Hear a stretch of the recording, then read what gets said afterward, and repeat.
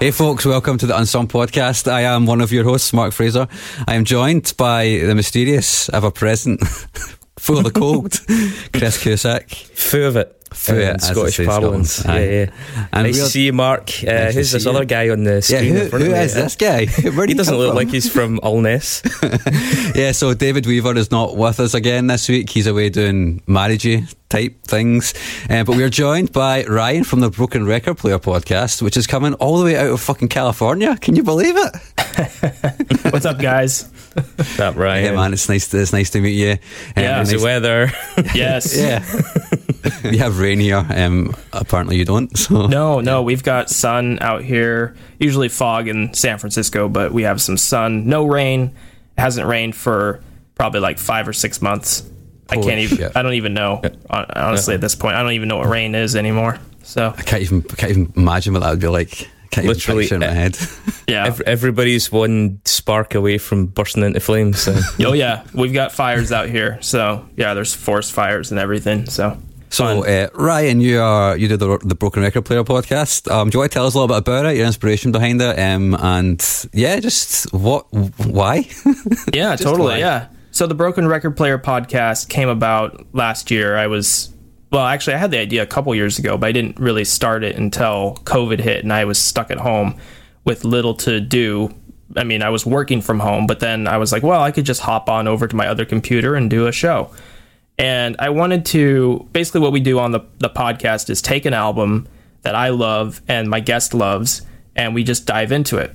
And we talk about it. We go track by track. We talk about the impressions the album has on us or had on us when we were younger. And I got the idea and the inspiration from other podcasts. Like there was a movie podcast that I liked called The Rewatchables, where they would take a movie and pick it apart and really get into it.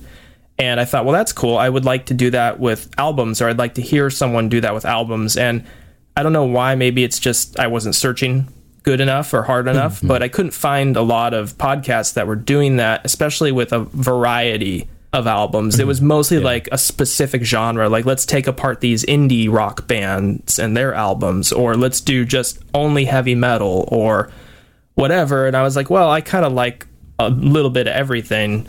So I thought I would just do it myself and bring on friends of mine and guests and people that love music as well. And it's been a blast. It's been a lot of fun because some of the best conversations I've ever had have been about music, and I could talk for hours with people about it. So that's the inspiration for it, and that's what's going on. So we just put out an episode. Well, Power Slave was the episode that I put out today when we were recording, but nice. Yeah, I've got a question. Yeah, and this is a question that sometimes gets posed to us as well, because we've got a reasonable catalogue of stuff now. You got any personal favourite episodes that if someone was going to tune into your podcast, you might suggest they dip into first? That's a good question. I really enjoyed the episode I did on John Coltrane's "A Love Supreme." Nice. My guest was fantastic. She brought a lot of background knowledge and everything, and it was a good episode diving into that jazz classic and talking about that. But I also really enjoyed one of the more recent episodes I did, which was Dead Kennedy's Fresh Fruit for Rotting Vegetables, because my guest was a comedian, and it was just really funny, some of the lines he said, and he was really animated. It was fun to talk to him about this punk classic that also had a bit of humor in it and sarcasm. So that's another favorite of mine. So yeah, I've never seen Jello play music live, but I've seen him do stand-up maybe 4 times, spoken word. Yeah. He definitely straddles that line. And even the stuff that Lard put out and some of the AT stuff, it's quite, it's got its tongue in its cheek a lot. So yeah, I can see why that would be a good mix. Yeah, and he ran for mayor, and we talked about that, and it was his campaign ideas were ridiculous. Like, he wanted businessmen to wear clown suits in the city, and he wanted to have people who lost their jobs because of like tax initiatives to panhandle in rich neighborhoods, and just complete utter chaos and mayhem is what he wanted as mayor of San Francisco. So it's a meta sketch that's quite nice. Yeah. You should have filmed that. Yeah, you put that together as something pretty watchable. So, as part of the re-listenables, which I guess this probably is for tonight, Ryan, what did you choose for us? Do you want to introduce it? Yeah, I got Tinderbox by Siouxsie and the Banshees.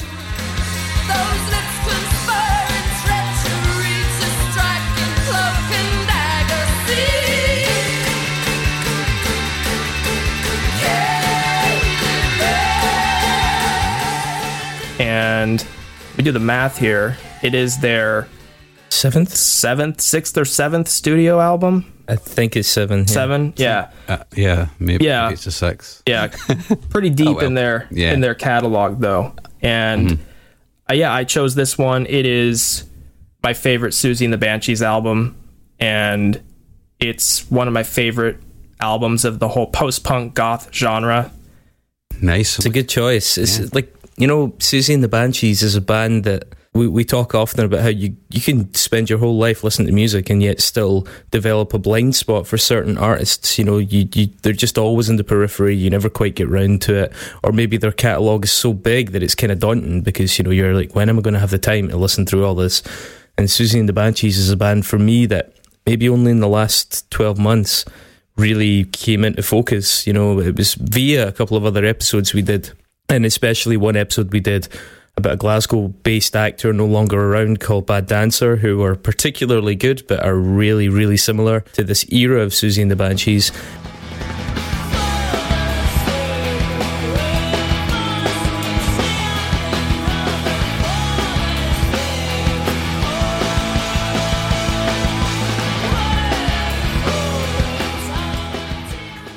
And I guess that was when I first, sort of started setting the time aside and listening to them. So it's fun in the context of this to get even deeper into that, because certainly from that time a few emerged, and we'll mention them as we're going. But to be forced to reckon with Tinderbox, which wasn't one that I'd initially spent a lot of time with, was really useful. And I can kind of see initially as well why I think you might have chosen it.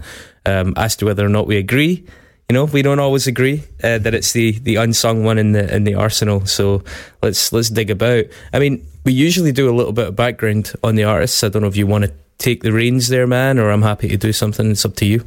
Yeah, I can totally do that. So yeah, Siouxsie and the Banshees, of course. Siouxsie Sue, kind of the leader of the group, and really the lineup is 3 people. I mean, they bring in other people throughout the years, but the main lineup is Siouxsie Sue on vocals, Steve Severin on a bass, and Budgie on drums. That's kind of like the main core.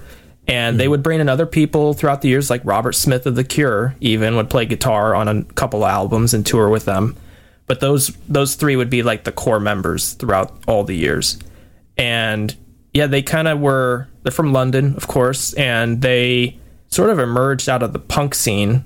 I know Siouxsie was part of like the Sex Pistols sort of groupies, or their like entourage, if you will. She was hanging out with them. I think Billy Idol was there too. Yeah, he was. It's called the Bromley Contingent. Yeah, that's right. Yeah, they didn't particularly like that name, but yeah, that was like around about 1975. I think she'd met Severin at a Roxy Music show, and then they became super fans of the Pistols. Yeah, and she was there with all of that, and then formed her own band with actually Sid Vicious originally was playing in the band. John Simon Ritchie, as he was, and he was drumming. It was like a one-off performance with another random person playing bass, who I can't remember. And they did an improvised version of the Lord's Prayer after somebody dropped out of the 100 Club Punk Fest that Malcolm McLaren was putting on. Is that right? I think that's right. Yeah, sounds about right. Yeah. And that was intended to be a one-off show, but then some maniac offered them another gig. and then the rest is history. They pretty much, the Banshees, Siouxsie and the Banshees became an actual band and started off being very post-punk. And as the 80s kind of went on, Siouxsie started to develop more of a goth image, and she changed her hair and her look, and she wore a lot more leather and fishnets, and really started to embrace the darker stuff that was happening with like Bauhaus and stuff like that. And then their music started to get more gothy and atmospheric throughout the 80s, and by the 90s, you could almost call them a pop band in many ways, like a dream pop band. They kind of went through a lot of transformations throughout the decade and switched their sound up a lot, and they released a good number of records. So when people think of like goth music or post-punk, they're usually one of the bands that is in the top tier of the genre.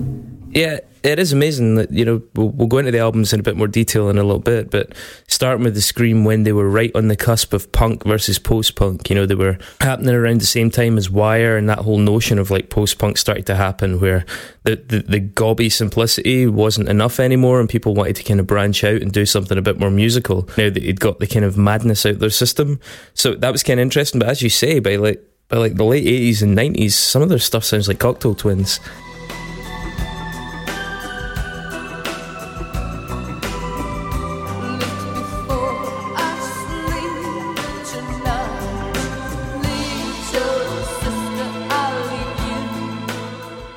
Yeah. And it's a really broad palette that they have across that decade. It's also amazing how long they stuck around.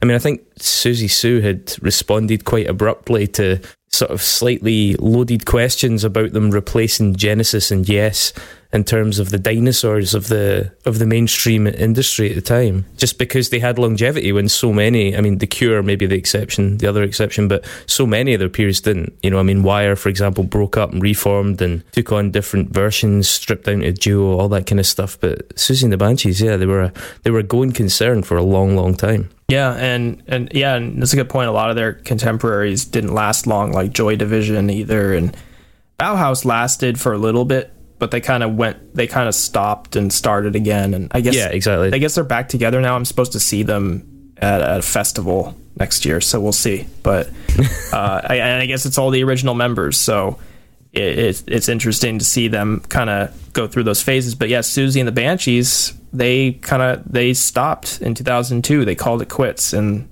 they haven't gone back together, and I don't think there's any chance of that. I don't think that's a bad thing. I mean, I don't mean that in any way as a criticism of the band. The whole legacy tour thing is getting kind of painful.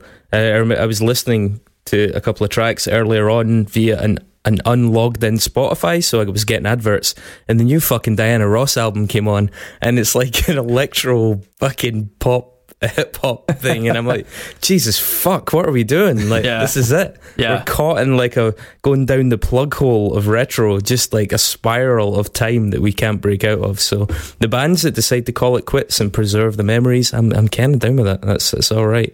Yeah, I mean, ABBA just came out, or is coming out with a new record too, and it's like, ABBA, they haven't been, well, I guess they've been relevant because of musicals and stuff, but I mean, they haven't put out an album since the 80s. So the strange thing, ABBA's audience has felt like they've been in their mid-40s for 40 years. So right. It's yeah, I mean, Siouxsie and the Banshees, other notable things about them, I guess one elephant in the room is you have to address Siouxsie wearing swastikas in her arms. Yeah.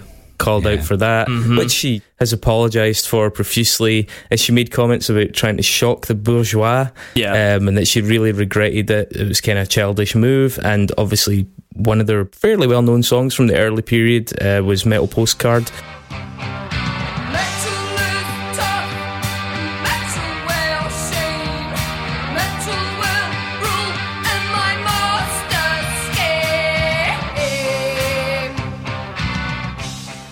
Or Mita Geisen, which was dedicated or about John Hartfield. He was like an anti-Nazi artist. Mm-hmm.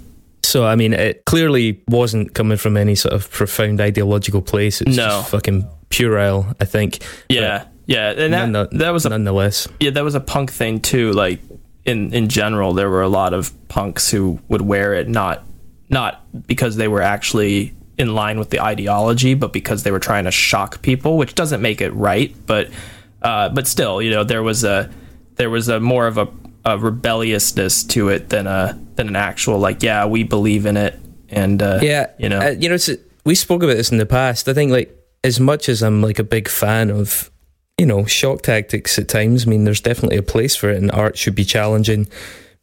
And irreverence, even, I mean, satire shouldn't really have any limits, I don't think, but I don't think punk bands wearing swastikas in the late 70s, like 30 years after some of the fucking horrendous things that went on. Again, without meaning to get too sanctimonious, we were talking about this in the past episode with people like Holocaust survivors walking by kids in the streets with swastikas. The sheer lack of fucking empathy that suggests. That kind of level of fucking self-involvement.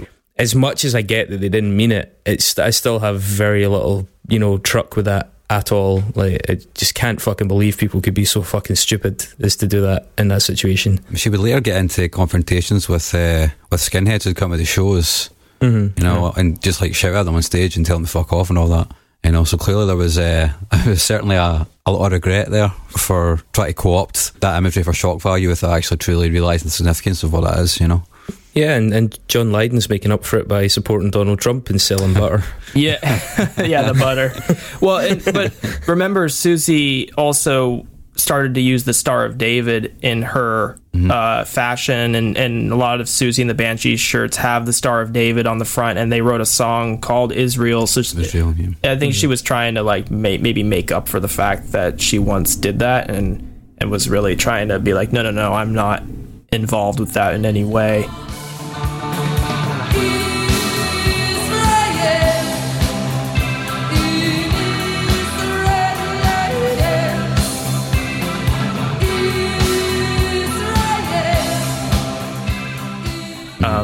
But yeah, I get like a couple of minor details from that. Like, they started out, I mean, there's people talk about Siouxsie Mark 1, Mark 2, even Mark 3, like with the different guitar lineups, which was a key thing, as you said, rotating around the core. That original incarnation, Peter Fenton and Kenny Morris, I think it was. Fenton was replaced by a guy called John Mackay on guitar in 1977, and now they did their first Peel session in 77, which is pretty good going.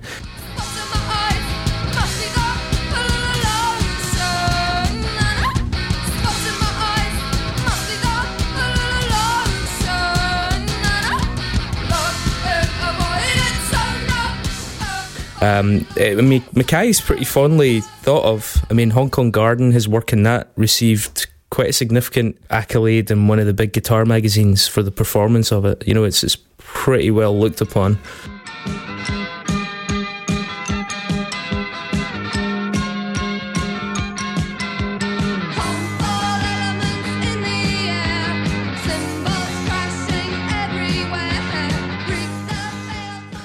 They've had a few really good guitarists, including, as you say, Robert Smith.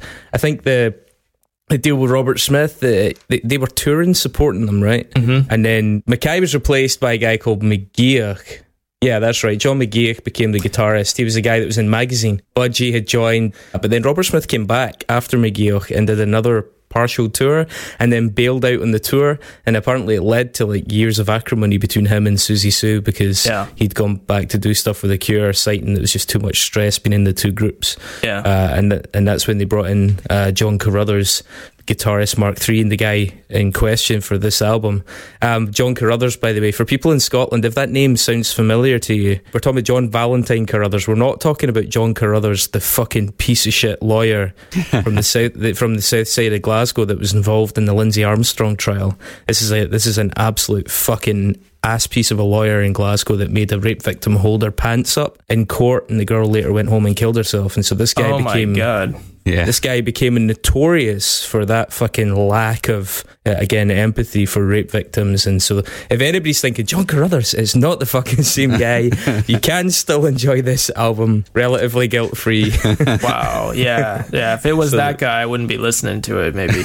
Yeah, that's a major unsungopedia disambiguation right there. Yeah. Wow. So yeah, I mean, do you want to talk about their discography then, and maybe have a little chat about the albums? Yeah, I think we need to, right? We need to just kind of like flick through some of the early years from the Scream onwards, I guess. Mm-hmm. So, should we start with the Scream then? Let's do That's it. Probably chronologically sensible. Start at the beginning, right? Yeah. Uh-huh. So, released in 1978, which is kind of the midpoint of punk, right?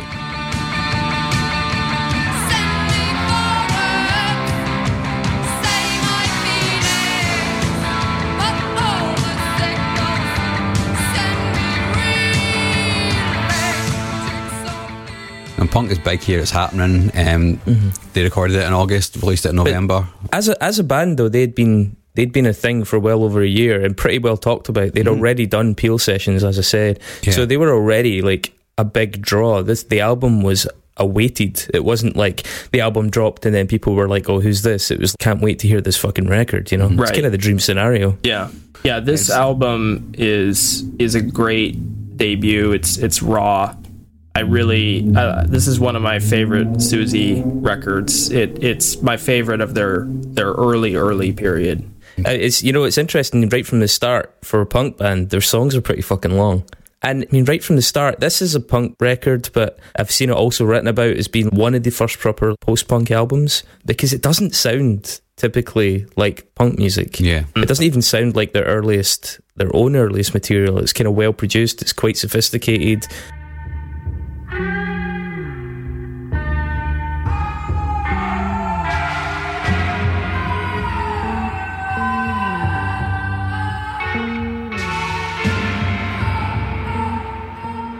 Severin's bass in it is pretty groovy at points, which wasn't really a thing that happened in a lot of punk.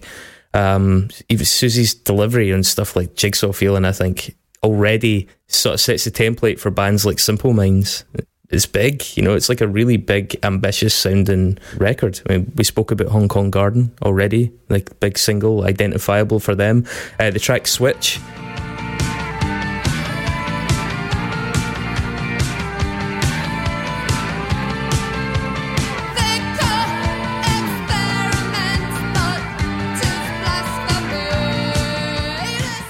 Was covered by Faith No More semi-regularly live. It's a proper record, it's not the kind of throwaway debut that you might expect. Yeah, it's a good album. I really like it. Carcass is one of my favorite songs.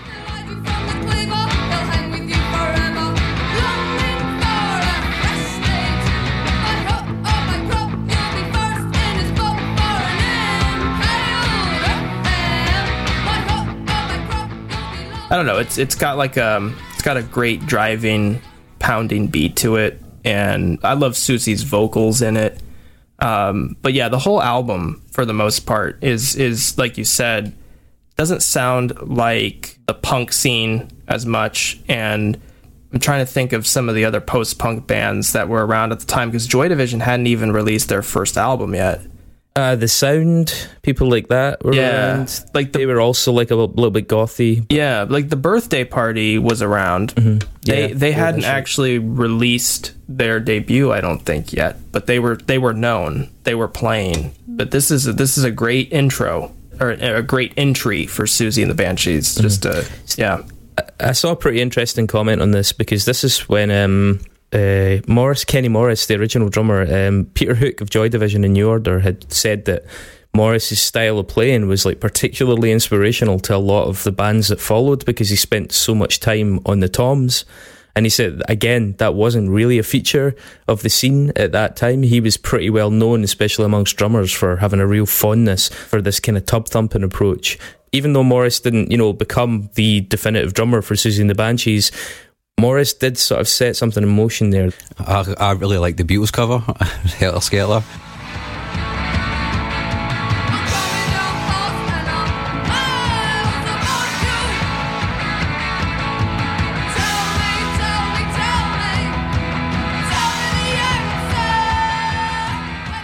It's got a lot more attitude than the original, and I think the original was a really good song. But no, it's a good album. It wasn't really what I was expecting, to be honest. And I was pleasantly surprised by that. Mm-hmm. What are your feelings in Join Hands, the follow-up from 79?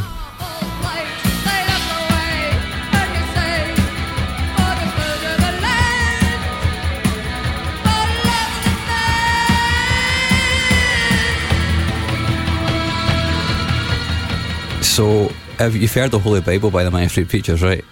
Unfortunately, yes. Oh, like so many guitar sounds and songwriting techniques have been taken clean off this off of Join Hands and put on the Holy Bible. And I fucking love the Holy Bible. And like I said to Ryan earlier on, I had never properly listened, or even I couldn't even have told you a Siouxsie and the Banshees song if it came on the radio before listening to this, doing the research for this podcast.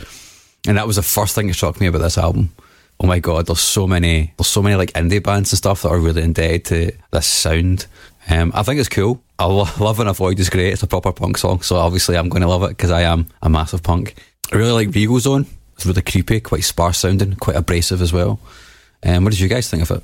I like it, but I definitely would put it slightly lower in the catalog for me. It's not my favorite. I think it's good, but I like the debut a lot better. And I think like it kind of still has that same overall sound as the debut. It's not like completely different. I don't know. To me, it almost feels like a companion album in a way, which it's not a bad thing. It's just, I like it better when they would always change things up. And I think Join Hands is kind of samey in a lot of ways as the Scream. It's very similar.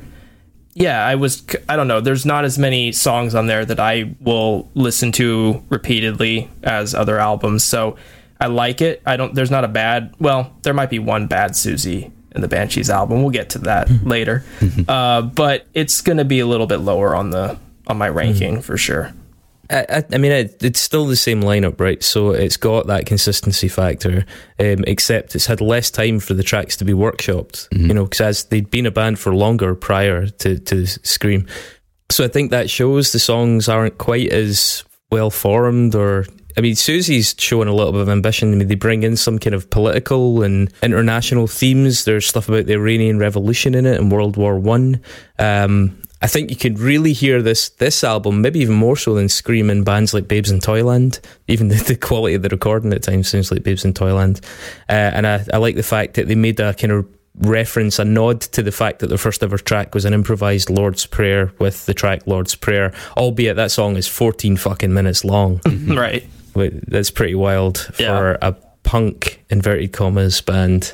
But then stuff totally changed. New lineup. McGeoch on guitar and the drummer Budgie from the Slits taking the saddle. Kaleidoscope 1980 was their most successful album in the UK that only got to number 5, which I'm pretty amazed about.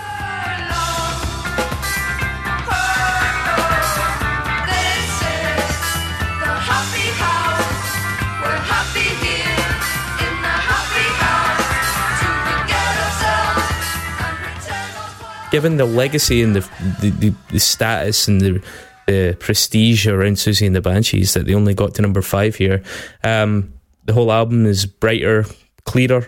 There's loads of new ideas in it. I think obviously Happy House is a track that has it's had a bit of a resurgence here in sort of post-punk and indie club nights. You hear it a lot now. I think Hybrid with the saxophone's interesting. And I like track Red Light, the one that's kind of synths and drum machines, and cool. It's got that weird narrative of the camera samples in it and stuff like that. It's a pretty ambitious record.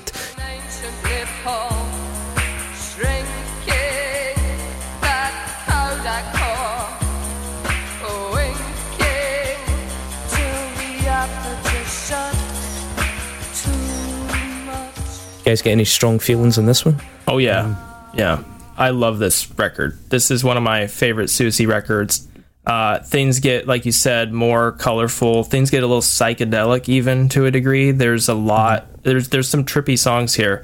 I really love Happy House and Christine. They were both like big club songs. So this is, Siouxsie and the Banshees is starting to really get played more in the clubs with an album like this.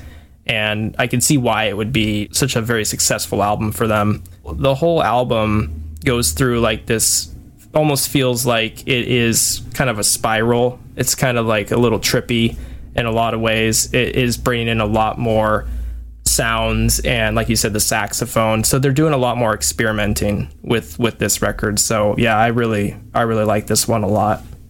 Yeah, for me, Trophy as well. Trophy's got a boy vibe, which I think is kind of cool.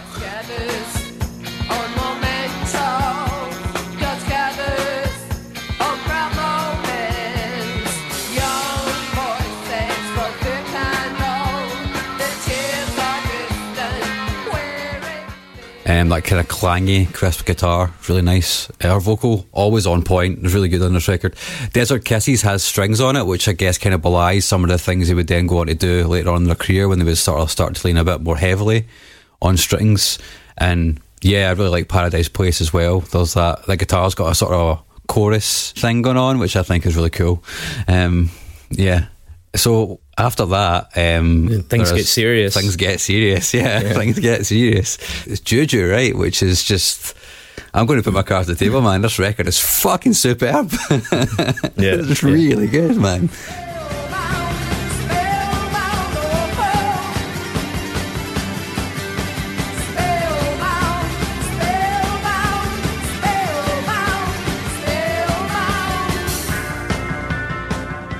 It's terrific. Mark, you know what? You know, sometimes I'm prone to go and kind of take a sort of straw poll of some of the rating sites, especially the fans' rating sites. And I think it's the first time that every single site has had the same album as the fans' favourite. Like, Juju was number one on every single possible list I could find. The others kind of fluctuated. You know, The Scream was number 2 in a couple. It was further down at number 7 on a couple. And the one that we're going to talk about later, Tinderbox, you know, there was a number 6, a number out of 10, 7 out of 10, 4 out of 11, 2 out of 13, which is pretty high. But Juju consistently is just seen as being like their crowning achievement, and I can see why. It's not just a good record, it's a totally pioneering record. Yeah, definitely. It's getting a lot darker.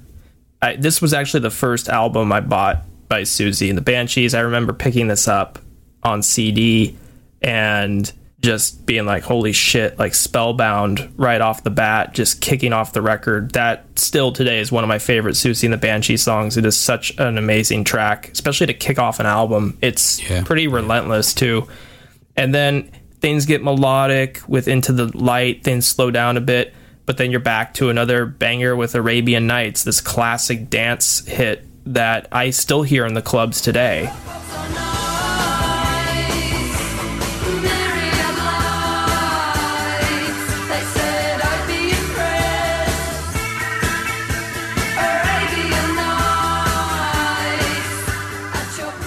I love this record.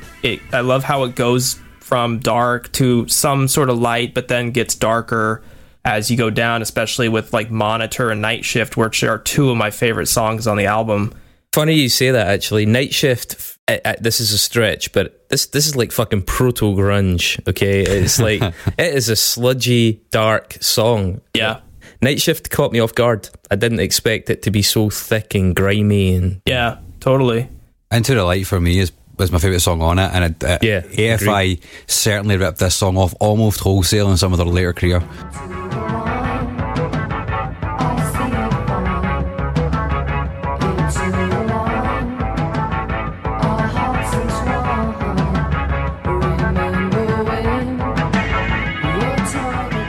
No doubt about it. I actually sent it to my girlfriend. I was like, is it just me or does this sound like latter day AFI? And she's like, I can totally hear that. And I was like, yeah, because he clearly fucking ripped it off. And I love AFI, right? So, but that's fine. I mean, you can hear it in so many bands. Yeah, many bands. I think it's cool. I think it's a great record, man. It's definitely one of the best. So one of the best of that era, easily. Yeah. Oh yeah, easy. Yeah, and I don't know if I would put it number 1 for Siouxsie and the Banshees, but it's definitely it's either number 1 or number 2. It pretty much is between this one and the one we're talking about for me, as to which Siouxsie album's my favorite. But yeah, this one, I mean, it's so influential. Like Radiohead was inspired by it, Smashing Pumpkins, Jesus and Mary Chain, lots of bands were really influenced by this record. So A Kiss in the Dream House, 1982. I mean, it's got a tough act to follow.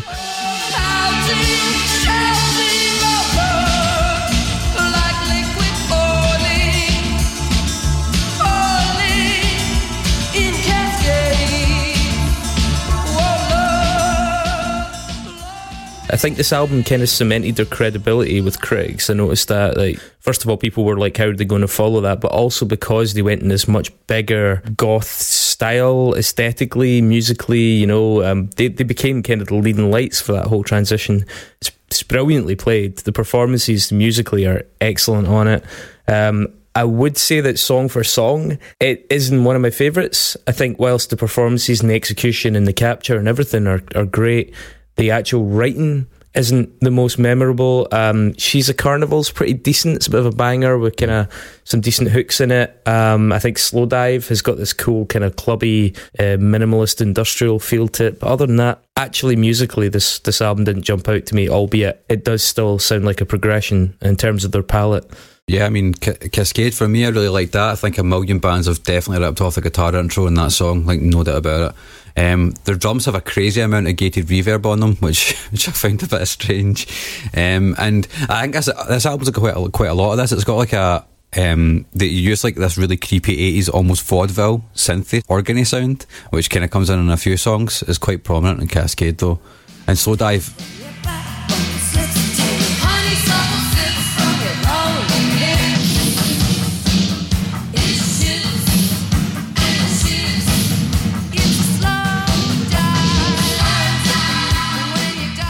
I think that's a fucking good song, man. The strings on it are lovely, for sure. You got to remember, it's a bit like the Depeche Mode phenomenon, where the albums often incorporate sounds that had only just arrived, because this is like an era of innovation in synth technology. And, you know, you started off with analog, then it moved to digital and FM and all these kind of things. So every year, these exciting new products were arriving, and especially when the bands were more successful and they could afford the new things to muck about with them, they were then cropping up in their albums. And that drove Depeche Mode's career for years, famously so. And I think it's also the case to some extent with Siouxsie and the Banshees. Certainly the DX7 plays a big part later on in their career when Severin gets one of those, the Yamaha keyboard, which is a fucking brilliant keyboard, amazing, and you can see why it started to pop up so much. But yeah, I mean, you're going to start to notice that from album to album, that the technology is starting to become a feature as well. Yeah, I like it. It's definitely a step in a different direction, which is welcome. One of the reasons I love this band is they constantly did different things, and this is very different from Juju. But it's, like Chris was saying, it's not as memorable for me. Like, what's memorable about it is that it's definitely more orchestrated. There's a lot more, I think, sounds they're bringing in. Like Green Fingers, for example, has this folky feel to it. And I believe there's like sort of a flute sound in there, which I kind of liked at first. I was like, this is kind of a cool track. But for the most part, like, I don't take songs from this album too often. And like, if I were to make a playlist, I don't think I would take any songs from this if I were doing like a top 10 or a top 15 Siouxsie tracks playlist. I don't know if I would take any from this album. Slow Dive is good, but yeah, it's I like it. It sounds good when you listen to it all together, but track for track, I agree, it's not as good as Juju or other records for me. I'm guessing Slow Dive was good enough to give the band Slow Dive their name, so right, that's an accolade. Yeah. Now, Hyena 1984, which, by the way, Mark, is their 6th album, thus making Ryan correct. Yeah. Oh, you know, about Tinderbox being number 7. Ain't perfect, but Hyena in 1984, huge production on it, but it was a reasonable commercial success. Really showcased their voice big time. I have to say, for me, the band's best song is Dazzle, the first track in this album. I think it's a fantastic bit of music.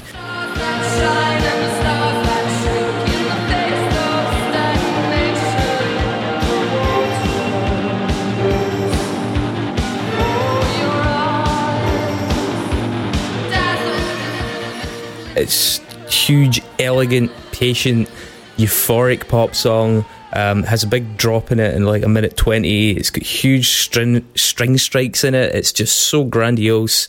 I think it sort of reminds me a little bit about the scale of bands like Twilight Sad, that big swirling, reverberating, reverb-soaked, atmospheric thing where I just think it's a fantastic bit of music. Can't say enough good things about that song.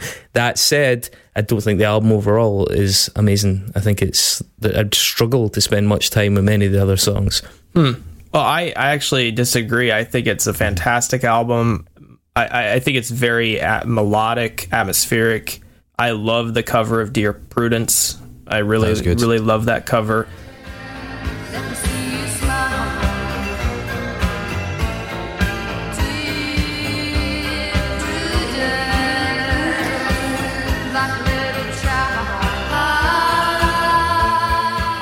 And I like Swimming Horses. Siouxsie's getting very I don't know what the correct word would be here, but on Swimming Horses, she's really experimenting with her voice more, I think, and I love how she sounds on it.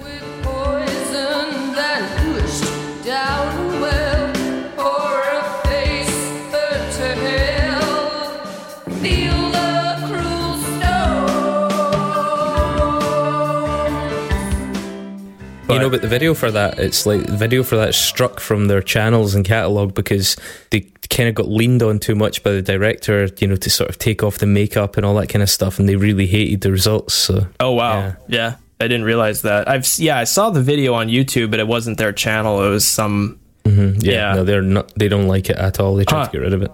Well, I like it. The song, I like "Take Me Back," and "Dazzle" is definitely, I think, the best song on the album. That's definitely one of my favorite Siouxsie and the Banshees songs. I like it. I think it's. I almost honestly was going to pick this for an underrated album because it could well be that it's just so overshadowed by how much I fucking love the first song. I mean, that is a phenomenon that I have encountered before, where I'm like, wow. Everything is not as good as that. Well, yeah, and that's the thing. Like, I remember buying this record, bringing it up to the counter, and the clerk was like, "Oh, this is my favorite Siouxsie and the Banshees record," and I was like, "Oh, cool." And I had only heard at that point "Dear Prudence," the cover, and so when I heard "Dazzle," I'm like, "Whoa, this starts off amazing," and it's definitely moving in more of an artsy direction for sure, and it's got more of that psychedelic vibe in some of the songs, which I always like when Siouxsie and the Banshees experiments with that kind of stuff. Makes the album a lot more, I don't know, listenable in some ways, like in terms of there's a lot going on, so you have a lot to pick out. So I really like this record. I quite like Blow Down the House. The atmospherics of it are really cool. It has a Celtic feel almost. There's woodwind and marimba in it as well, which make it sound really unsettling at points, which I quite like. I mean, obviously, Tinderbox was next, the 7th album mark, and then Through the Looking Glass was 87, and that's like basically a covers album. Some good, some not so good, some interesting. Not a big fan of the cover of The Passenger. I don't know that needed to happen. But Strange Fruit's an interesting one. They're strange fruit, blood on the and blood at the roots. Black body sweat. It's a fucking interesting and devastatingly poignant song anyway, for anyone that's not familiar. It's got lines, black bodies swinging in the southern breeze. This whole notion of strange fruit is actually victims of lynchings hanging in trees. It's a fucking an intense number. It's kind of brave to take it on, I guess. The Passenger is their biggest song on Spotify, by far. I am the passenger, and I ride through the city's backsides. I see the stars come out of the sky. Which is unsurprising. Yeah, I don't know. I'm not a big fan of covers albums in general, and this is no exception. I don't like when bands do this. I don't mind a cover on an album, but I don't really like full studio cover albums. I just think it's kind of a waste of time, in my opinion. I didn't like the Passenger cover, really, and I was really excited because I saw Your Lost Little Girl on here. I'm a huge Doors fan, and I'm not really a big fan of that cover either. So I don't know. There's really not a whole lot to like for me on this album. I don't think it's bad, but I think it's definitely maybe my second to least favorite record they've done. So it feels completely inessential. And then the next year they did their next album, which was Peep Show, right? Yep. That's an interesting record. Out the back door, she gets up, racks some fools and silver dollars, into bitter tears.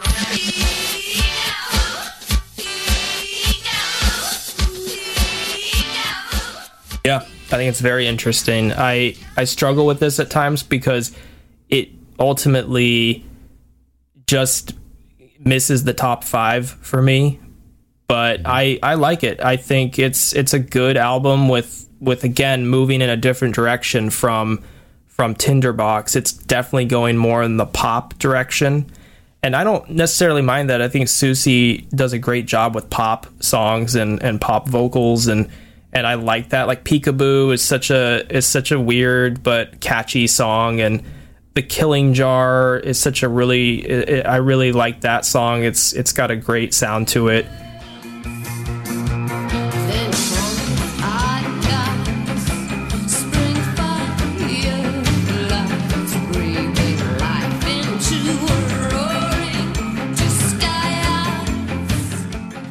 This album has a lot of songs I like, but then there's songs I'm not really that keen on. So it's kind of a mixed bag.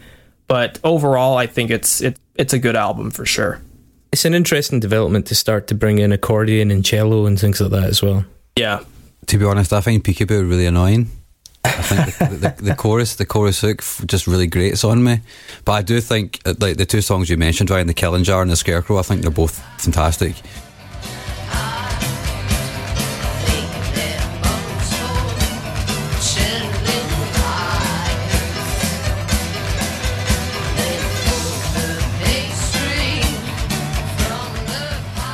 I like how The Killing Jar is right beside Peekaboo, so it's really understated compared to the pomposity of that song, and it's got that cello, like you say, Chris, which is cool.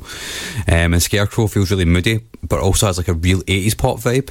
I mean, it's not a huge song by any means, and I don't think it would be a single, but yeah, it does feel quite poppy to me, and the bass line is really, really huge, big country vibes on that as well, I think. Shout out to my boys. Yeah. All the way from the kingdom of Fife.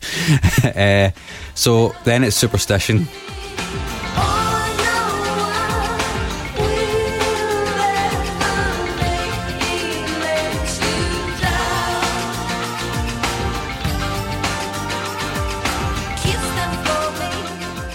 So things start to get a bit fruity, I think, in the 90s. I keep waiting for Ryan to drop earlier on he teased that there's maybe one bad album, and I keep waiting for the face to drop when you say a new album name now.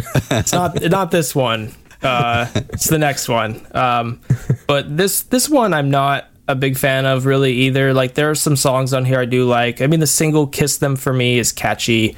I don't think it's my favorite or one of my favorite songs, but it's fine. I actually really like the song Silver Waterfalls. I found that to be kind of a cool poppy track, and I found that to be actually much catchier than a lot of the other songs on here.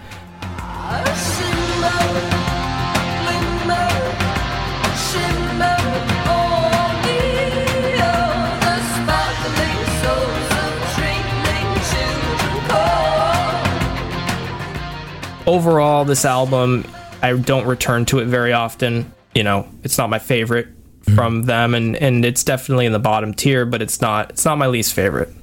Kiss Them From Me is at least going to reappear in the Nexus, so I'm grateful to it for that. One of the things, when we did Depeche Mode, when we did Violator, which I think came out the same year as Superstition, 1991, when we did that record, we spoke about how, and you mentioned a little bit earlier on with the new technology, Chris, coming through. Violator sounds of its time, but it doesn't sound aged. They're obviously exploring the new technology and making use of that, and it does very much sound of its era. It couldn't have been made any other time, and yeah, some of the sounds do sound a bit dated, but it works really well in the context of the record. I think the choice of production and particularly electronic instrumentation on this really dates this album for me, like really seriously dates it, in a way that when you listen back to, or you hear like on the radio, early 90s pop songs or dance songs, it's got the same kind of half cringe vibe, if that makes sense. It's the wrong side of the 90s sonically for me. I get what you're saying, yeah. Another thing that may or may not be in the wrong side of the 90s was Batman Returns, Tim Burton's second take at the franchise, because Siouxsie and the Banshees wrote and recorded and released a single at Tim Burton's specific request for this, right? Face to Face. No telling lies, the most they slide to reveal a new disguise. You never can win, it's the state I'm in. Yeah, let's okay, I have two things to say. Batman Returns is one of my favorite Batman films of all time. because I think it's great. I think it's amazing. Yeah, I was a kid when that came out, and I just remember it being everywhere, and just being Batman Mania was crazy in the early 90s because of the first film and then the animated show and everything. It was just like, to be a kid at that time, yeah, Batman was everything. The song is not that great. I was so excited because I didn't know as a kid, I didn't know who Siouxsie and the Banshees were. But when I got older and I got into Siouxsie and the Banshees and I looked back and saw that they did a song for Batman Returns, I got really excited because I'm like, that's a perfect combo. Tim Burton, Batman Returns, Siouxsie and the Banshees. And I listened to it and I was like, oh, I was expecting something a little bit more cool, gothy. Like if the Crow soundtrack, a lot of those bands that were on the Crow soundtrack sounded really awesome on that soundtrack. I was expecting something like that. And I didn't get it. I got some weird, like Middle Eastern sounding Siouxsie song, which just didn't really appeal to me. In his head, right, it's great. It's a brilliant idea. He's probably thinking about those early 80s albums and going, they're goth legends, man. And Tim Burton's a goth legend. Perfect. So. This is a great combination. All right, so let's get our blood up here. The Rapture 1995, recorded with John Cale of Velvet Underground.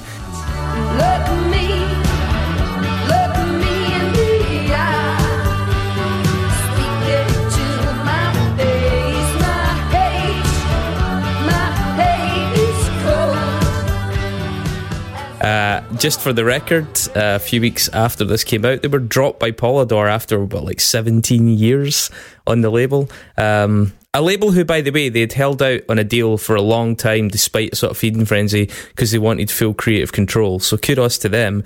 And they made the most of that full creative control across their career. But this album got them seriously fucking dropped. Explain. I mean, what is there to say? It is my least favorite Siouxsie and the Banshees album for a reason. I have trouble listening to this. Like, I will put it on and I have to stop like halfway through. I'm just like, usually, and I'm not usually like that. When I put an album on, I listen to it pretty much all the way through. This is one of those where I don't know. It just seems like they were just kind of phoning it in at this point. It doesn't really seem like, and it also seems like they weren't jiving either. So it's not a surprise that this is their last album that they put out. Because it seems like the band was not really sure what they were doing at this point, and Siouxsie kind of had her own solo thing in mind, and I don't know, like I'd never really return to this. I don't even think there's a song on here I like. If I'm looking at the track listing here, I can't even think of one that I listen to. You hate to see it happen. Yeah, they probably called it a day after this, right? So that was probably the best. That's probably the best move. At least they had the common sense to do so. Yeah. Many have not. Have done that. Oh, we really want to go down to an independent. It's really refreshing to be back in an independent and be a small band again. And you're like, bullshit. Yeah, so I mean, I guess that's like a quick tour of the Siouxsie back catalogue, right? And before we go into Tinderbox, let's just kind of get this out the road here. They are a fucking massively influential band. Massively influential. I mean, they're popular, but their legacy within the musical circles is astonishing. Like, among just some of the people that have gone on record about this band, I mentioned Peter Hook, Joy Division, New Order. Robert Smith obviously says Siouxsie and the Banshees and Wire were the best bands of that era. Both Morrissey, boo, and Johnny Marr, yay. Morrissey said that modern groups, none of them were as good as Siouxsie and the Banshees at full pelt. U2 have gone on record, especially The Edge. Depeche Mode have mentioned, in particular, the song Candyman has been one of the greatest songs of that era. Jesus and Mary Chain, My Bloody Valentine, Thurston Moore, Sonic Youth, Jane's Addiction, Bobby Gillespie, A Primal Scream. Tom York said that seeing Siouxsie on stage in 1985 made him want to become a performer. Jeff Buckley, The Beta Band, LCD Sound System, TV and the Radio, PJ Harvey, obviously, Garbage, obviously, Courtney Love, obviously, who all channeled to some extent some of Siouxsie's kind of energy. Massive Attack, Billy Corgan, obviously, Suede, Faith No More, who, as I said, covered Switch, Arcade Fire, The Gossip, Block Party, who I mentioned, Santa Gold, and most importantly, The Weeknd. So I mean, that is like honestly just scratching the surface of the people that are hugely into this band. And yeah, especially Juju get crazy amount of mentions for the guitar innovation for that approach. As famous as they are, they're still somewhat unsung. Yeah, regardless. Yeah, and you mentioned The Weeknd, and out here, of course, in the States, American football, is huge.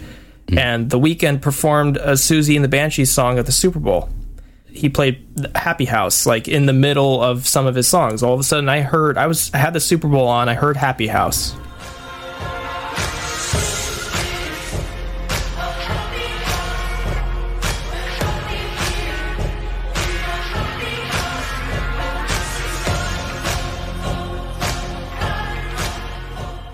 I was like, there's no way that The Weeknd is covering a Siouxsie and the Banshees song at the Super Bowl where no one watching, well, not no one watching, nobody in attendance probably even knew who that was. Yeah. And it was incredible. Cool. Yeah. Imagine the paycheck they got for that song. Right. Oh my goodness. She was probably flicking through yachts while she watched it. I think, a lot of the bands you've mentioned have certainly sold more records than they have as well. For absolute sure. Yeah, U2? Holy crap. Yeah. It's crazy, and I think you're probably right, Chris. They are still somewhat unsung. Everybody knows the name. If you like music, you do know who Siouxsie. You have heard the name Siouxsie and the Banshees. Of course, I'd heard of them and never actually properly listened to them, of course. But they are an anomaly, I think. So let's indulge yourselves and dig into Tinderbox in a little bit of detail. Ryan, you want to take our hands and lead us through? Yeah, let's do it. Tinderbox 7th album. We established that already. Seventh, Mark. I think it might be the 6th, Yeah, this comes out in 1986, and Candyman starts it off.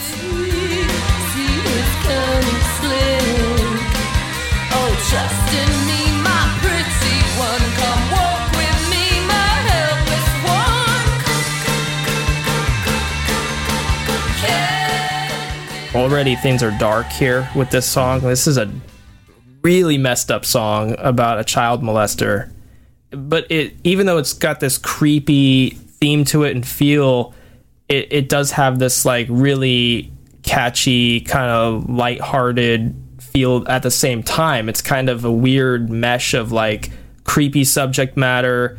How she delivers the chorus is kind of got this creepy voice to it, but at the same time there's like this almost pop sound to it as well.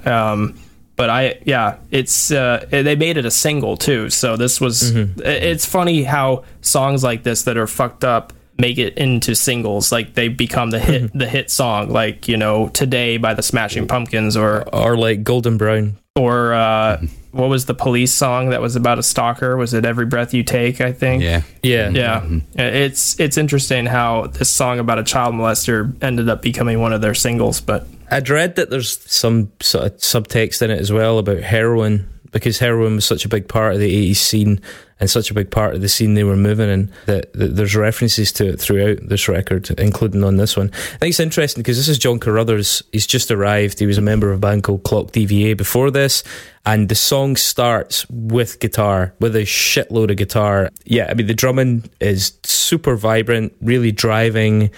The only thing I have about this song is, for me, that the hook, whilst it's very recognisable, I don't find it very enjoyable, if that makes sense. It doesn't pull in any melodic sort of part of me. It's there and it's effective and it's well written, but there's some sort of melodic ingredient missing in this song for me for it to really hit the mark. I think I like the way that Candyman, that hook for me is twisted, and I really like that.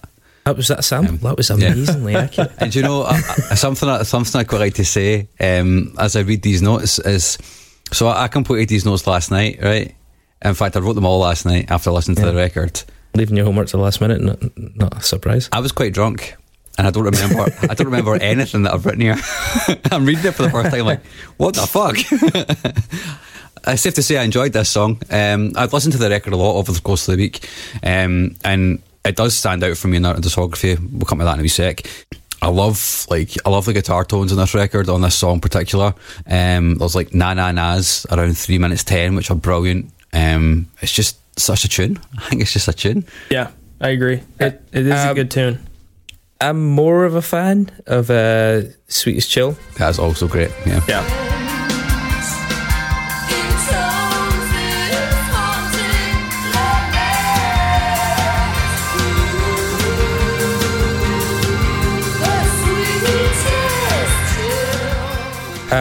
We get a bit darker, a bit gothier with it. There's those layers of ooze over them, which I think are quite classy.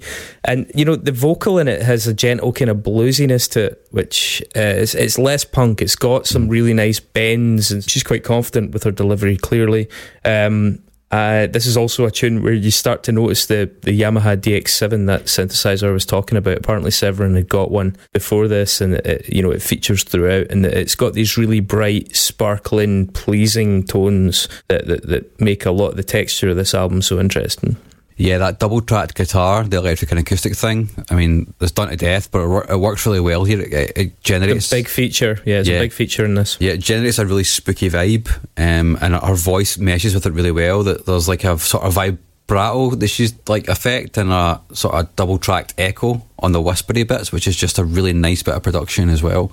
I love Sweetest Chill, and it's so moody. This is Siouxsie and the Banshees really, I think, showing their growth in this song, because I don't think you would have heard a song like this on a previous record. And I really love how it's just so chilling.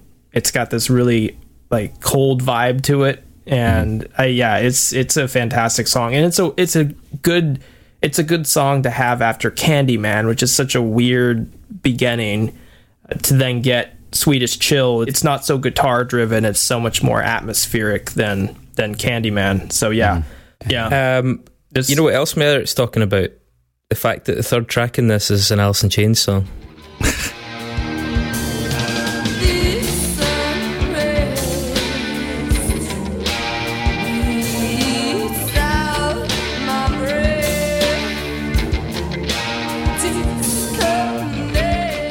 This Unrest being an Alice in Chains song.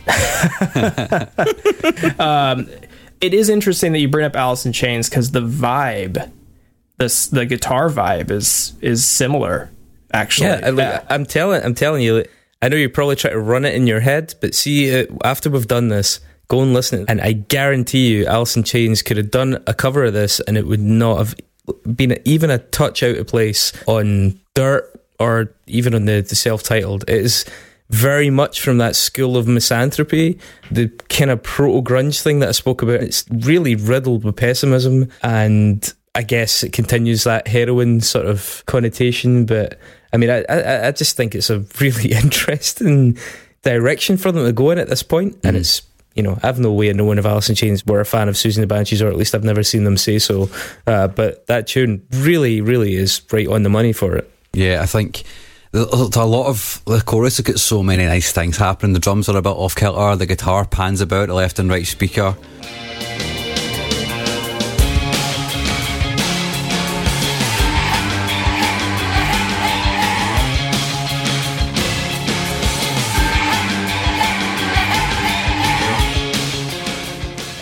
And there's like a little soft keyboard bit at the end of it as well. It's just a really rhythmic song. It kind of goes along and you kind of move with it, and I like that, especially at this point in the album, because then the next song, it's been stuck in my head for like 2 weeks. yeah. I think I noticed that for a lot of people this is their favourite tune in this.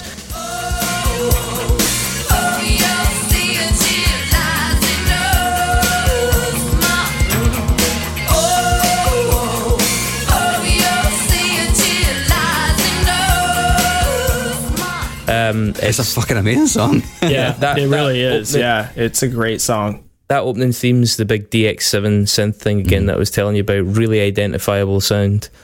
Yeah, really atmospheric. The keys, yeah, it's a really nice lead line on that. Am I reading too much into it as well? I mean, this album was recorded in the same studio as Heroes by Bowie, right? And I really feel that you can tell that on this particular track. Was that in Berlin? Yeah, Hansa Studios. Yeah, yeah, that's where they recorded Heroes, and I think that was the only one of the Berlin trilogy that was actually fully recorded there. But yeah, that would make sense. That you bring that up, you can hear a little bit of similar tones with that, even for sure. Yeah, a lot of the multi-tracking of the guitar. I mean, when you're working in the studio with engineers and stuff like that, you get a lot of the same things happening, a lot of the same equipment, and same approaches. And there's just there's something kind of ephemeral about it that really makes me think of that. It's got a double chorus as well. The all you cities lie in dust is the main hook, but there's a keyboard melody which underlines it. It's just really catchy in and of itself, and it's got a woodblock in it, which is a really nice touch. I like that. Yeah, it's a great song, and the subject matter is great too. I mean, talking about Pompeii's destruction and everything. That's I don't know. Like, I'm a history guy. I'm a history teacher, so when bands when they delve into history like that, I always am drawn to it, and this one does a great job. It's it's catchy, but it's a very dark song with what it's talking about. And I think a lot of people, when I play this song, a lot of people really like it. And it doesn't matter if they've heard Siouxsie and the Banshees before. This is one of those songs that most people hear it and they're like, that's a great tune. Cannons.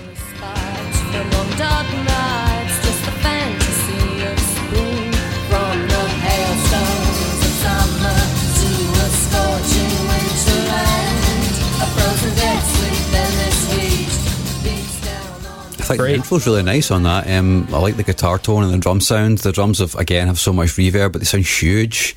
I think it's a good pacer after the last 4 songs. There's a really cool harmony in the vocals that kind of bounces around both channels. Really nice. It's a really crisp sounding song. I thought it's a very nicely, sweetly produced tune. I think as well that outro, that guitar layering effect, it creates almost like a harpsichord feel. It's a very strange kind of dual harmonic thing that's happening. I think it's thin and melodic hooks, this song. I think it's quite a lot of emphasis in the style and less on the sort of singability or something. But yeah, I mean, it's decent. I like Budgie's drumming on it for sure. I think that Budgie doesn't get a lot of credit as a drummer, and I think he's a fantastic drummer, especially on songs like this where they're synced together, him and the guitarist, and there's a lot of moments where they have the same line together, and they have to be really in rhythm with each other, and not really easy to do, right? So I really like this song for that. But also, again, all these songs have a great atmosphere to them that I think this album shows. And this to me is Siouxsie and the Banshees at their darkest. So that's one of the reasons why I picked this album. Funny you mentioned Budgie, because a track where Budgie deserves great credit is Parties Fall.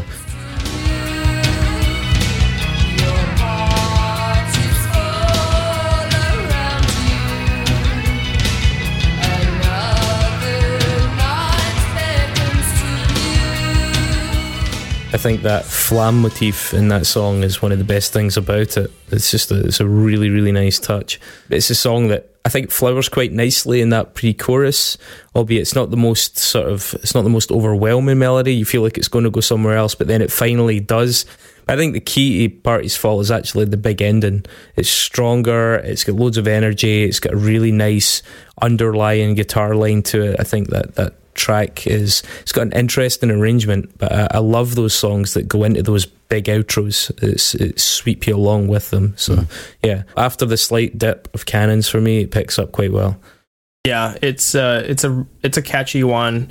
The topic, as far as I understood it, was about people going to parties and being fake and not really being how they truly are. So it's kind of got it's a deeper song, and the message there is kind of pessimistic, I think, which is fine. This album is completely like that. I mean, as a whole, the album doesn't really have a lot of bright moments in terms of the subject matter. So I really like how the song is kind of catchy and melodic, but it's dark, poking at people saying you're fake. You know, you go to these parties and you act completely different than how you really are to show off. And I don't know, it's kind of Siouxsie maybe spitting some venom. Yeah, spoonful of sugar, have a sweet song saying mean things. Yeah, right.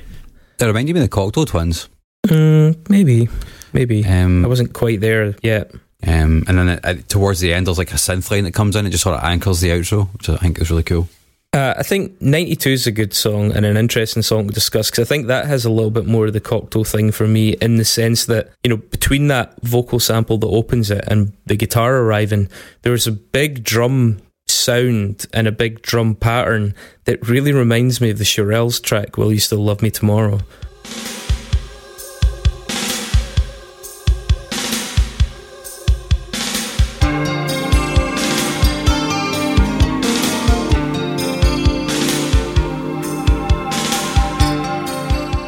You know, it's almost like an ironic nod to 60s pop, even in the way that they've sort of slightly overcooked the production on that drum sound. It feels quite deliberate as a result. I mean, the song overall obviously has a big time 80s goth thing going on. Sure. I think it's also got that kind of playful backing vocal. I think it's probably Siouxsie multi-layering vocals, but it's a really eccentric kind of wittery up and down thing that's quite tongue-in-cheek as well.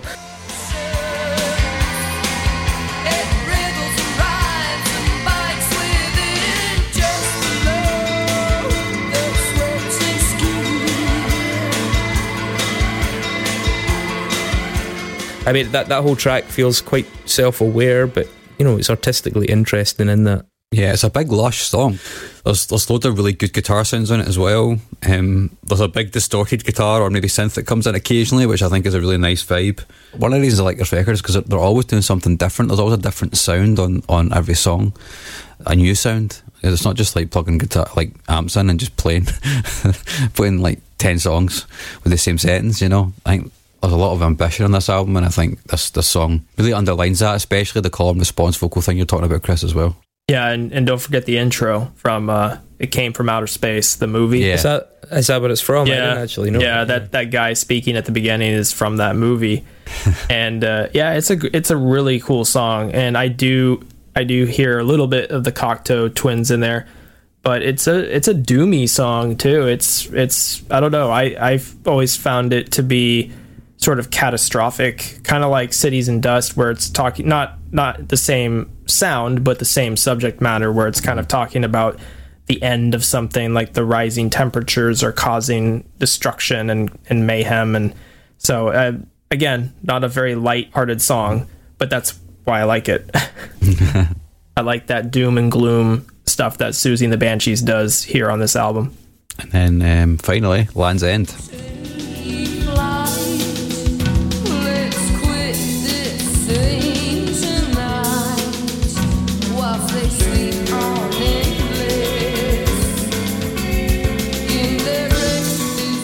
Very unusual drum motif in this one as well. I mean, I find the tune overall, I find this one a little bit ponderous. I realise it's at the end of a record, but I was thankful when it stepped up. About 2.5 minutes, there's a new guitar part comes in, and I think it sort of revitalises the entire tune itself, because I was pretty on the fence about it up until that point. Well, this is my favorite Siouxsie and the Banshees song. Well, hey guys, we're being honest, right? Because that intro and that guitar line at the intro is so good, and it's so eerie, and when it's played live, it is creepy. Like the live versions of it just haven't, I don't know, it's just a very haunting tune. I do like it when it changes pace and it kicks up.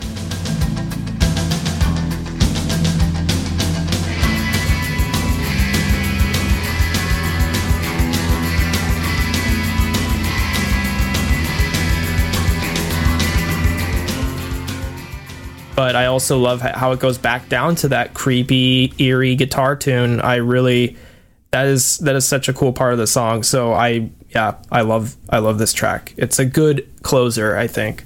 I really like that single guitar and the paired back drum and the single kind of bass notes. I think that's really, really cool. There's something interesting about the production that I like. The bass is like right in the centre, whilst everything else kind of undulates around it, which I think is really nice. It kind of feels as though everything's enveloping you. And I think that's really, really clever.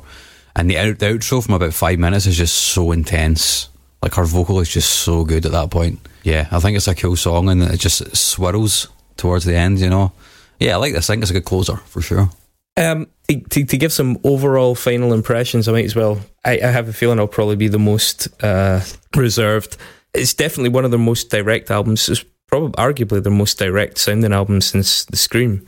It's, I would suggest, one of the most cohesive albums since The Scream as well. Like, it holds together nicely. It sounds like it's part of the same sessions, both writing and recording. So I think it has like a nice, together, contained, consistent character about it.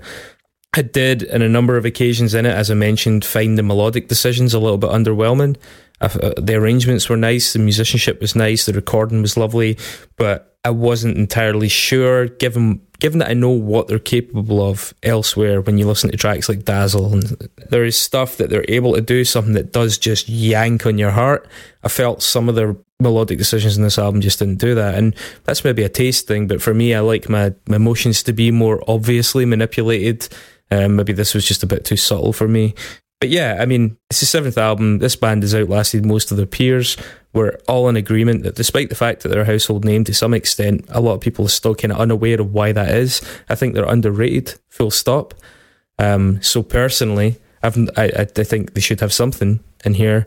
And on balance, yeah, maybe this is it, because I don't have any other albums held together quite as well as this one.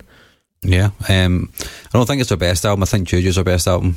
I do think this is probably the most consistent though. I just think the highs are higher in Juju, with the exception of Cities and Dust, which I think is just a phenomenal bit of songwriting, frankly. Yeah, I think we'd be pushing our luck if we tried to put Juju in as an unsung absolutely, album. I think this is a more appropriate choice. Yeah, that's what I was going to say next, is if you're talking about unsung, then it's got to be this album, because Juju is the most sung, you know. So for me, this goes in quite easily. Yeah, so I think it's their most unsung because it doesn't get the same attention that Juju gets, or even, in my opinion, I think Kaleidoscope gets a little bit more attention than this record does. And I think it's right up there at the top. So, I mean, for me, when I want to listen to Siouxsie and the Banshees, I want the atmosphere, I want the mood to be dark and more of that gothy kind of atmospheric sound, and this album delivers that from start to finish. And there, like you said, it's consistent. It is very consistent. It's a tight album. It does not really waver too much. Like, you don't get a lot of roller coasters here, but that's kind of why I like it, because it is doing what I kind of wanted it to do. and it's, for me, I can listen to this all the time, start to finish, no problem. It's a perfect record for me. Again, I mean, it's not only unsung. Maybe it's because I've heard Juju too much, but I would put this for me as my favorite of their albums, just because of how consistent it is for me. And Juju is a little less consistent, but still a great album. I just think maybe I've heard it too many times. Yeah, well, I think we're all in agreement then. It's hopefully the public vote this album into discography. We're still doing polls on Twitter because Facebook is just not really helping us at the moment. So if you want to vote if this should go into discography or not, then go to our Twitter, twitter.com/unsungpod to do that. So shall we do the Nexus, gents?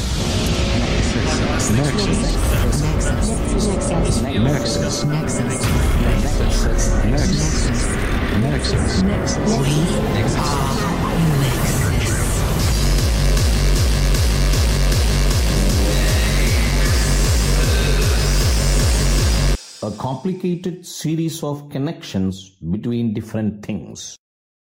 Mm-hmm. Yes. And here's the best bit about this, Ryan. Whoever picked the album gets the honour of going first every time. Oh, whoa, great. Right on. I don't even know if I did this right, so we'll see. Yeah, so hang on, just for the benefit of the audience, obviously we pulled the Nexus out in private here, but the lucky winner, courtesy of Turnstile Blues on Twitter, Turnstile getting another one out of the hat, is Thomas Sankara. Thomas Sankara is the late president of Burkina Faso. And just to explain to people what the Nexus is, because we had a hell of a time trying to explain this to Ryan, we need to try and link Siouxsie and the Banshees to Thomas Sankara. By any means necessary. So it's like 6 degrees of separation, but not 600. 600. Yes, it could be 6,000. Please don't be 6,000 though, because that would take a long time. Yeah, so here we go. I'll kick it off here. Yeah. So Siouxsie and the Banshees did a very famous song called Hong Kong Garden. Mm-hmm. Mm-hmm. And Hong Kong Garden was featured in the 2006 Sofia Coppola film Marie Antoinette. Okay. The film Marie Antoinette is loosely based on the queen of the same name, Marie Antoinette, who was queen during the French Revolution. The French Revolution inspired the Haitian military leader Toussaint Louverture to lead his own revolt, which became the Haitian Revolution. The Haitian Revolution was one of the inspirations for the Cuban Revolution, which Fidel Castro cited, which saw Che Guevara involved, and the president of Burkina Faso from 1983 to 1987 was Thomas Sankara, who was often referred to as the African Che Guevara for his revolutionary activity. So, holy shit, that was so fucking pro. Yeah. I mean, it's like did I do it right? Yes. Dude, you did it better than right. Oh, okay. That was spotless. That was great. Yeah, that was really great. Wow. I was worried. I was worried for a minute. Oh my God. Absolutely nailed it. Mark, why don't you shamble through yours? Yeah, okay, let's do that. So, Siouxsie and the Banshees' second album is the album Join Hands. The first song on that is called Poppy Day, and it has lyrics. All the lyrics are taken from a John McCrae poem, which is of the same name. He's actually most well known for his poem In Flanders Field, which he wrote after fighting at the Second Battle of Ypres in Flanders. Which is actually the same place where Germany launched the first chemical attacks of World War I, which was with chlorine gas. On the side of the Allies was obviously the French, and the French had a colonial infantry corps called the Senegalese Tirailleurs. Yeah, the Senegalese Tirailleurs. And all the men in the corps were recruited from Senegal and French West Africa, including Upper Senegal and Niger. So Upper Senegal and Niger then became the self-governing colony within the French community called the Republic of Upper Volta, which is named after the River Volta, which runs through the region. And the Republic of Upper Volta became Burkina Faso in 1984 when it was named as such by President Thomas Sankara, who named it as such on the first anniversary of his accession, and it translates to the land of upright people. Good one. Okay. Mine's a little bit more sprawling, but I'll try and whiz through them. Siouxsie and the Banshees released a song called Kiss Them For Me, which we mentioned earlier on from their 1981 album Superstition, which was a tribute to Jane Mansfield. Jane Mansfield, pin-up actress legend, was killed in a car crash on June 29th, 1967. She was travelling at the time with, I think it was her ex-partner and 3 children. Something to do with like a vehicle spraying for bugs or something like that, and then the mist from the spray, they didn't see the trailer of the vehicle and hit the trailer, and it's an interesting story. But anyway, as I say, one of the children in the back seat was her 3-year-old daughter Maria, or Mariska, who survived along with her 2 brothers, and that was Mariska Hargitay, who became famous as an actress in her own right as Captain Olivia Benson in Law & Order Special Victims Unit. Now she's been in a few other things, including classic film Ghoulies, the monsters that come up through the toilet. Never heard of that. But anyway, Law & Order Special Victims Unit, the favourite dun-dun noise. We all know that noise, right? Yeah. That noise was created by a guy called Mike Post. It features 7 sounds, and one of those 7 sounds is a sample of 500 Japanese men stamping. Alright? How did you get that sound? Did he find that, or did he ask 500 Japanese men to stamp? Somebody sampled it. Mike Post worked on a lot of famous TV things, A-Team, Blossom, Magnum P.I., Quantum Leap, loads more. He also, bizarrely, produced 95 by Dolly Parton and Van Halen 3. Wow. Yeah. Wow. Now, Van Halen are obviously very famous for the brown M&M's anecdote on the writers. This is that they insisted on having a huge bowl of M&M's for the writer, and that the brown M&M's were removed. And for years and years, it's sort of become like, oh, look at that, what excess! These guys were just so ridiculous. But their point was, yeah, that was a thing. That was a very deliberate thing, because we had these very specific lighting rigs, these very dangerous things that had to be properly be fitted and provided for at sets, and we were turning up to shows and there were all kinds of problems at the shows, and it was clear that the promoters weren't reading the riders. So in the riders, we started putting these little traps to find out if they had read the rider. So you knew you had a good promoter if you went in there and the brown M&Ms were separated. He would be like, all right, this person's reliable. It was their way of telling who the good promoters were. So this whole kind of apocryphal thing about it being an example of how out of control they were, it's not really very fair. It did have a function. But anyway, M&Ms were created by Mars Confectionery, all right? Forrest Mars Sr., the son of the founder of Mars, said he stole the idea for M&Ms from candy that he saw soldiers eating during the Spanish Civil War, right? And that candy was Smarties, which was invented by Rowntree's in the UK, and it was invented as a way to let British soldiers around the world, including in the Empire and India and places like that, hence why it was popular in Spain, take chocolate with them in warm climates. So that the candy coating allowed them to still have chocolate with them to kind of keep up morale and things like that, okay? So Rowntree's also invented the Kit Kat. In 2003, Mr. Jason Statham did an advert for Kit Kat. I don't know if you remember that. It was about being a salmon and how you spend all your life going upstream and then eventually you die. And he was basically like, fuck being a salmon, just eat a Kit Kat. 2002, just a year prior to that, in the film The Transporter, there's a scene when Jason Statham frantically drives a Renault 5 until the engine completely burns out. Quite a good scene, it's quite funny. And then he punches the bonnet. And then in the mid-1980s, all politicians in Burkina Faso had their Mercedes state-provided cars replaced by Renault 5s as an act of solidarity on the orders of President Thomas Sankara.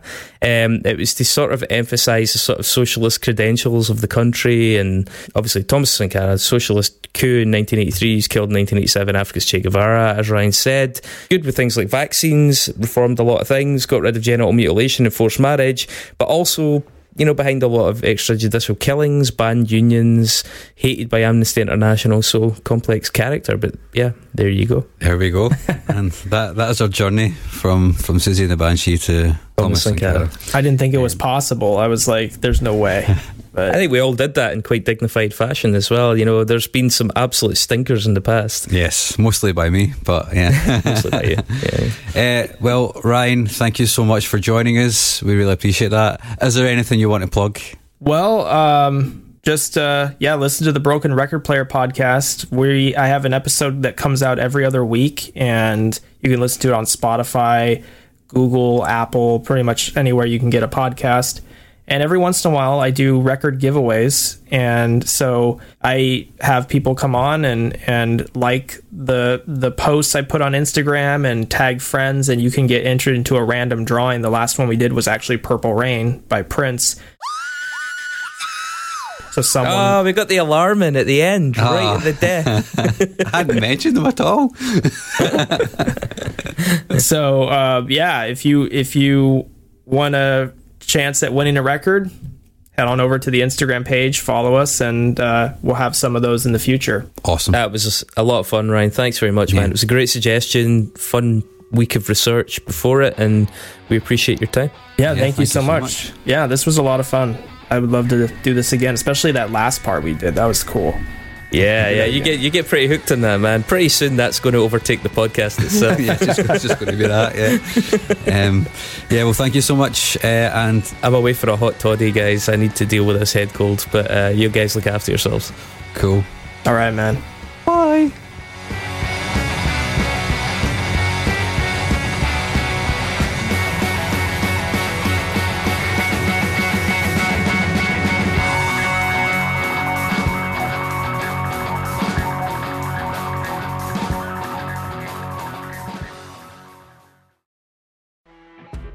You know when you're listening to a true crime story that has an unbelievable plot twist that makes you stop in your tracks?